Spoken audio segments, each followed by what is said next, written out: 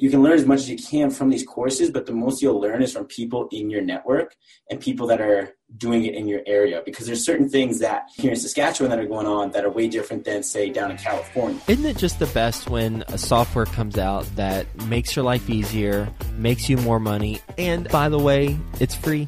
Well, welcome to Stessa, today's best ever sponsor. Stessa is a smarter income and expense tracking software for property owners. It allows you to track, manage, and communicate the performance of your real estate assets. So basically, it helps you make more money by looking at your properties in one dashboard. It's a beautiful dashboard, by the way. And it shows you the KPIs, the key performance indicators that you care about. What's the value? How much cash flow are you getting? What's the debt that you have on the properties? What are you bringing in monthly? What are you bringing in annually? And it allows you to have a quick snapshot, not only of your properties, but also come tax time, it's a breeze because you can scan receipts and invoices directly from the phone app, and Stessa will automatically read and categorize them for you. No more data entry.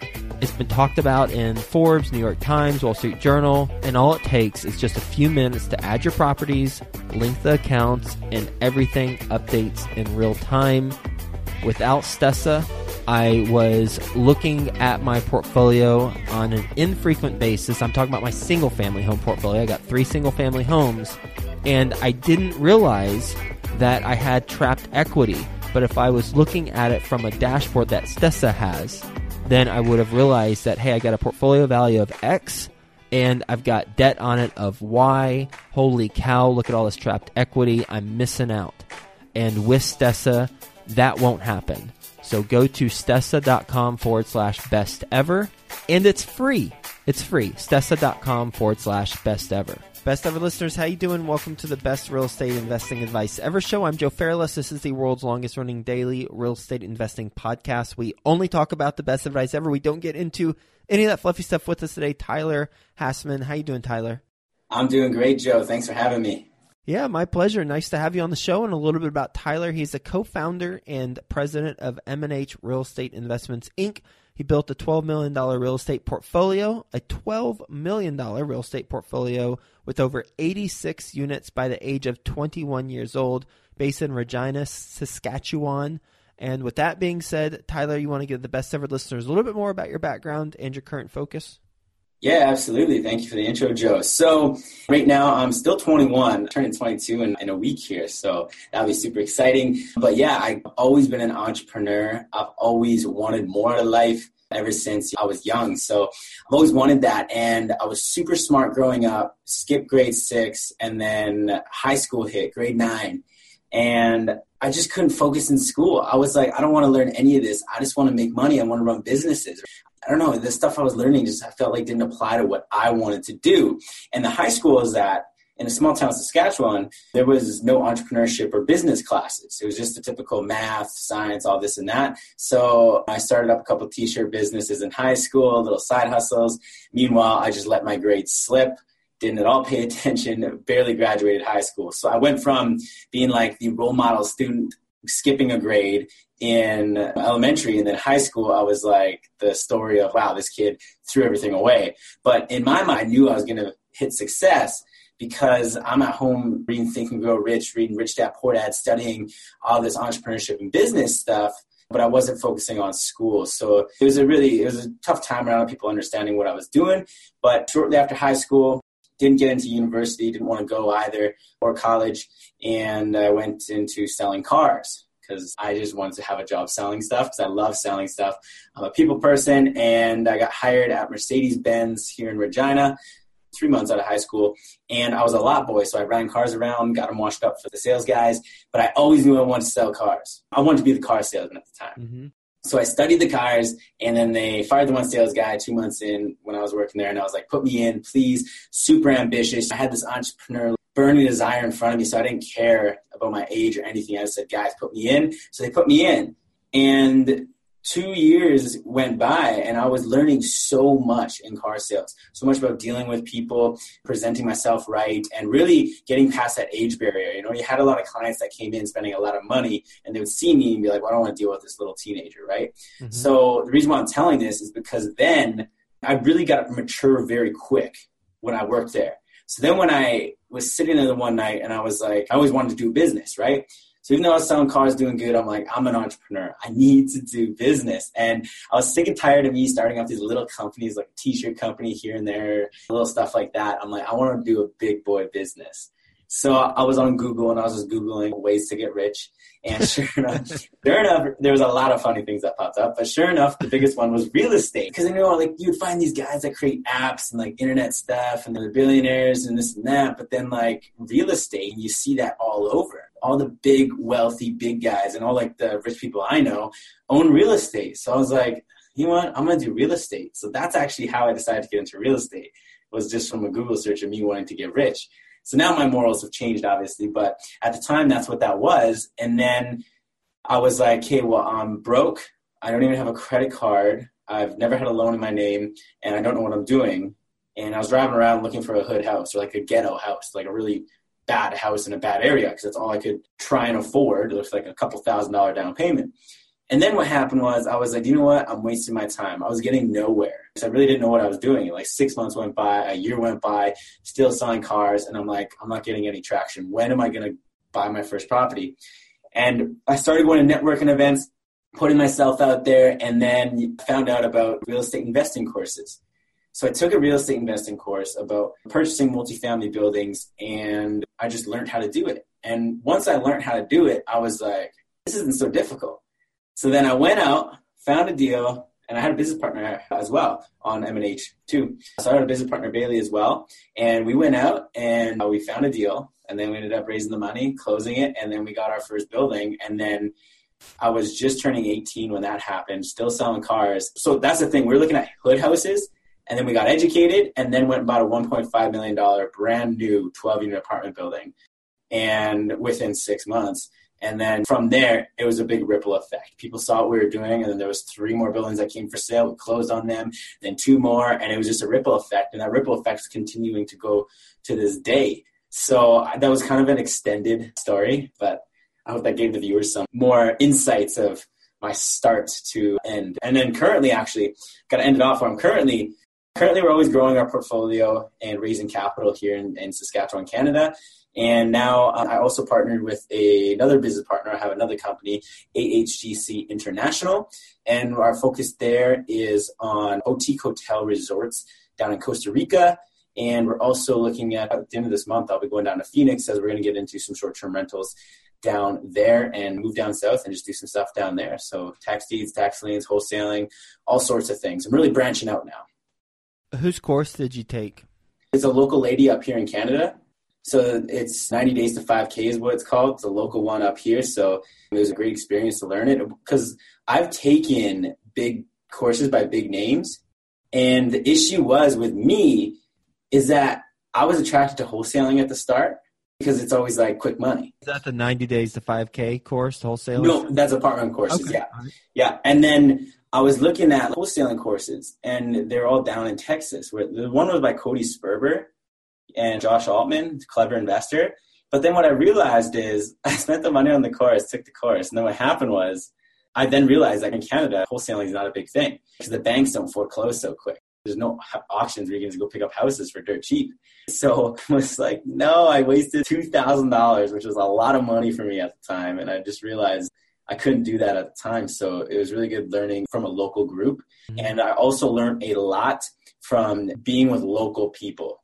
You know what I mean, Joe? You can learn as much as you can from these courses, but the most you'll learn is from people in your network and people that are doing it in your area. Because there's certain things that here in Saskatchewan that are going on that are way different than, say, down in California. For example? The biggest thing for multifamily, I would say is pretty generic. For multifamily and what I do when it comes down to joint venture partnerships, I would say it's similar all around North America, at least. I haven't looked into worldwide, let's put it that way. But for North America, the system I use for joint venture partnership, that's common everywhere.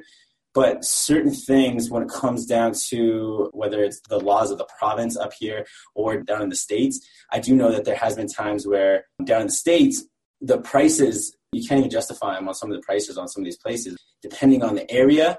So really when it comes down to it, my biggest thing is wholesaling here in Canada is much different down in the States. For that reason is that the banks don't just foreclose real quick.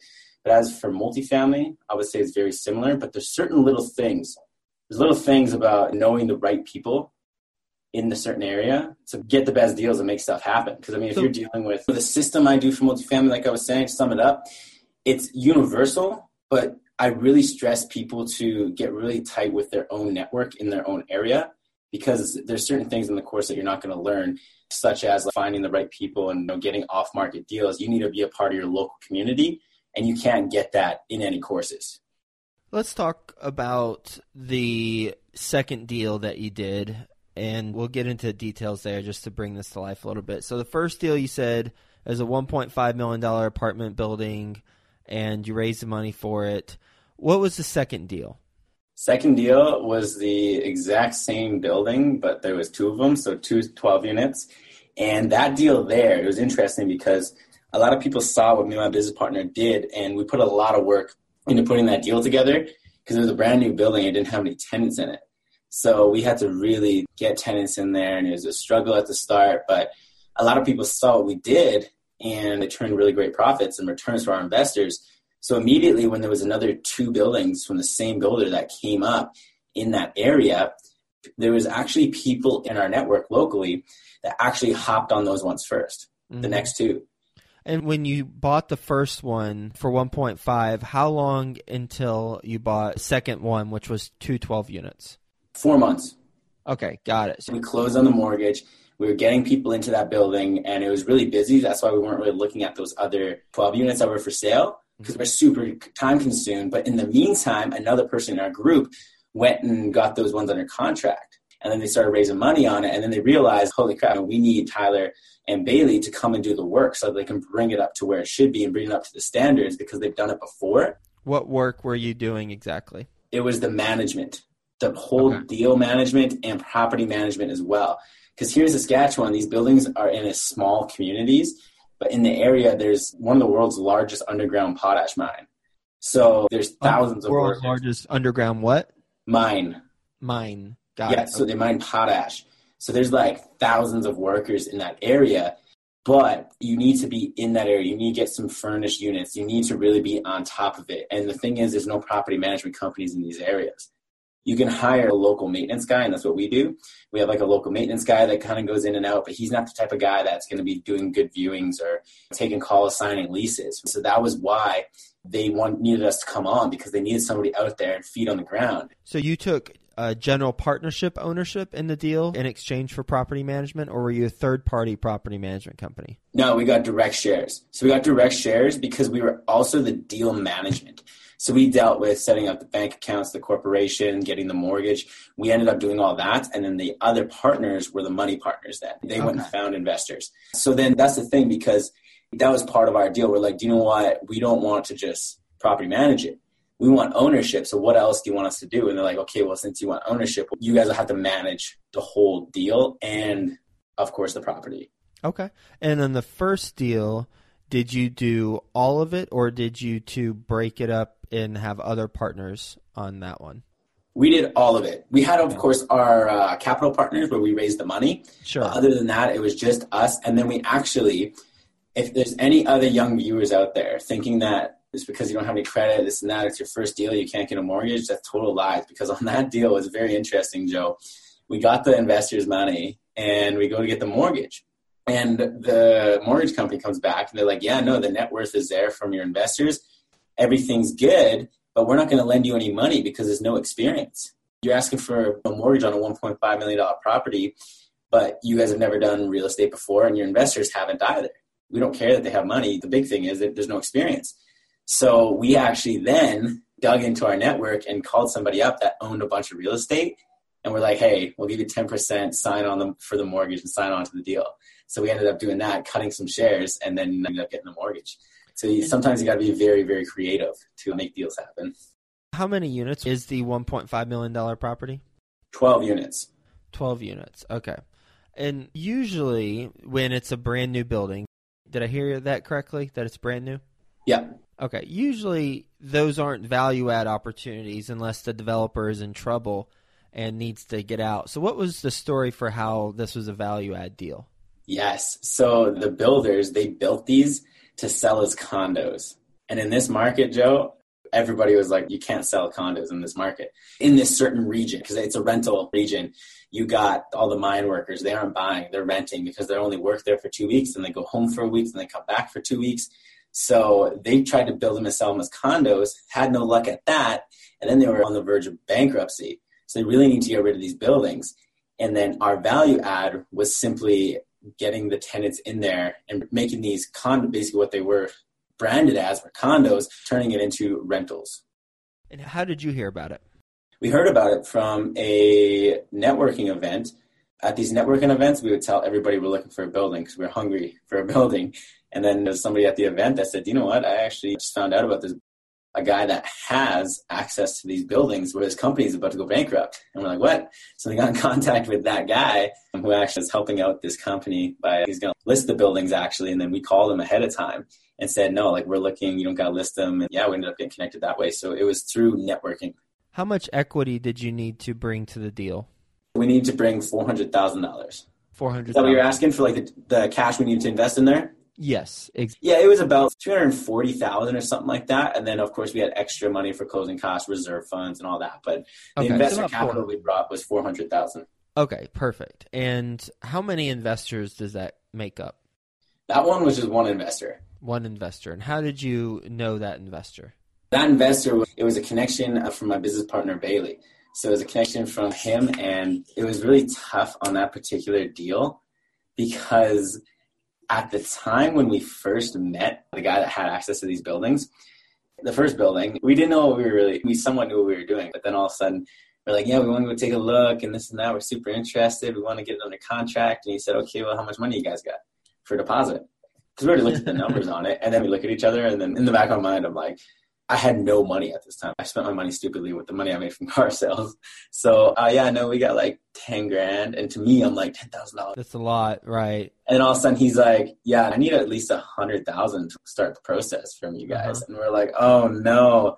So then we're like, oh my God. So we kept on doing networking, getting it going. And then Bailey, my business partner, he actually had a close connection that actually was interested in real estate. And then they ended up just putting the 100,000 in.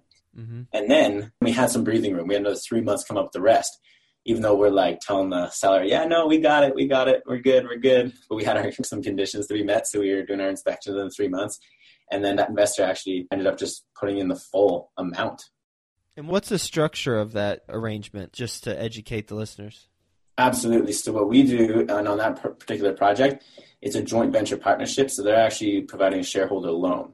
So those investors got 40% of the deal. And then we got 60. And then, of course, we gave 10 up for the George, one of our partners, to sign on for the mortgage. So essentially, they got 40%. And then how we structure it is that we pay them back 100% of cash flow. So all the cash flow goes directly to them until they get all their money back. And then once they get their $400,000 back, then we'll split it where we get 50% and then they get 50% of cash flow. So what our whole analogy on these is that we get a closing fee of 1 to 3% at the beginning of the deal, an acquisition fee, closing fee, whatever you want to call it, so that our company can stay afloat. And then usually between, I would say, year 5 and 6, they'll have their full capital back by cash flow, or if we take out remortgage equity that we have in the building at that time, depending on the market is, and then they'll have continued ownership for the years to come until we either sell or somebody sells shares. So more of a long-term investment for them. Yep. And on the long-term investment front, what type of financing do you have on the deal?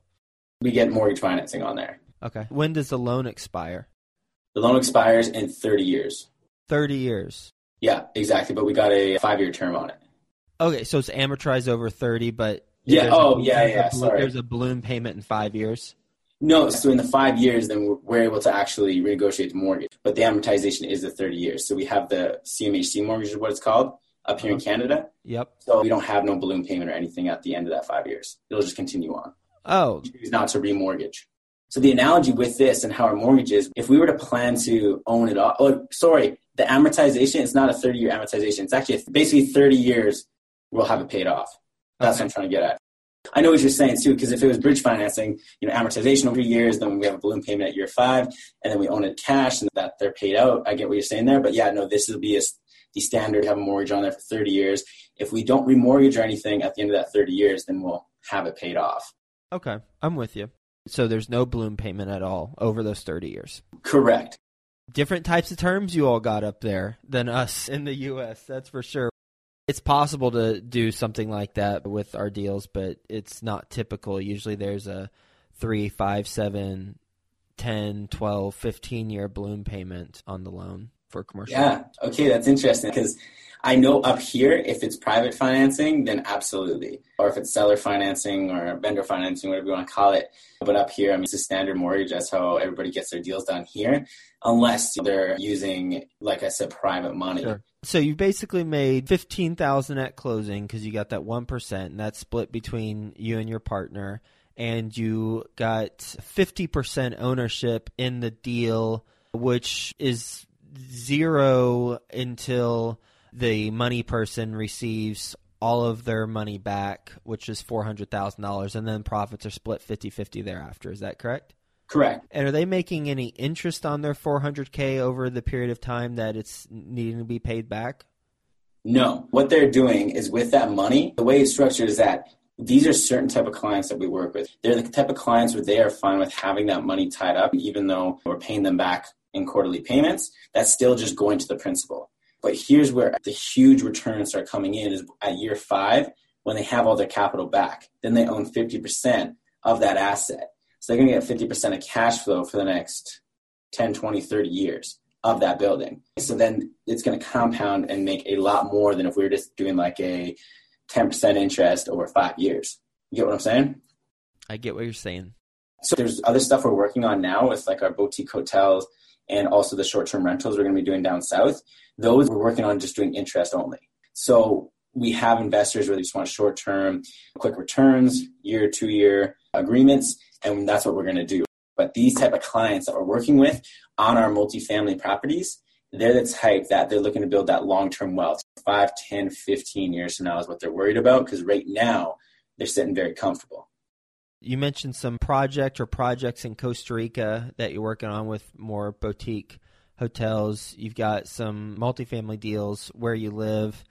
And then I think you mentioned something else, which if you didn't, you probably have something else going on, right? Yeah, I got lots going on. The vacation rentals down in Phoenix. Vacation. All right, there we go. Vacation rentals. So some people say there's a lot of power in focusing on one thing and doing that well. What are your thoughts on that? I would say to a point, but then again, I work 14-hour days, 7 days a week, so I got lots of time. Because here's the thing, I have so many people that are like, dude, you need to focus on one thing, or like, you focus on way too many things. And then those same people that tell me that are working 8 hours on their business 5 days a week. So I got a lot of time. So what I do is, especially with Gary Kelly, one thing, his book, I love that book. It changed my life. But what I do is I basically hyper-focus on each project at certain times during the day. Because when it comes down to my multifamily, it doesn't require me to work 14 hours, 7 days a week, nonstop on that.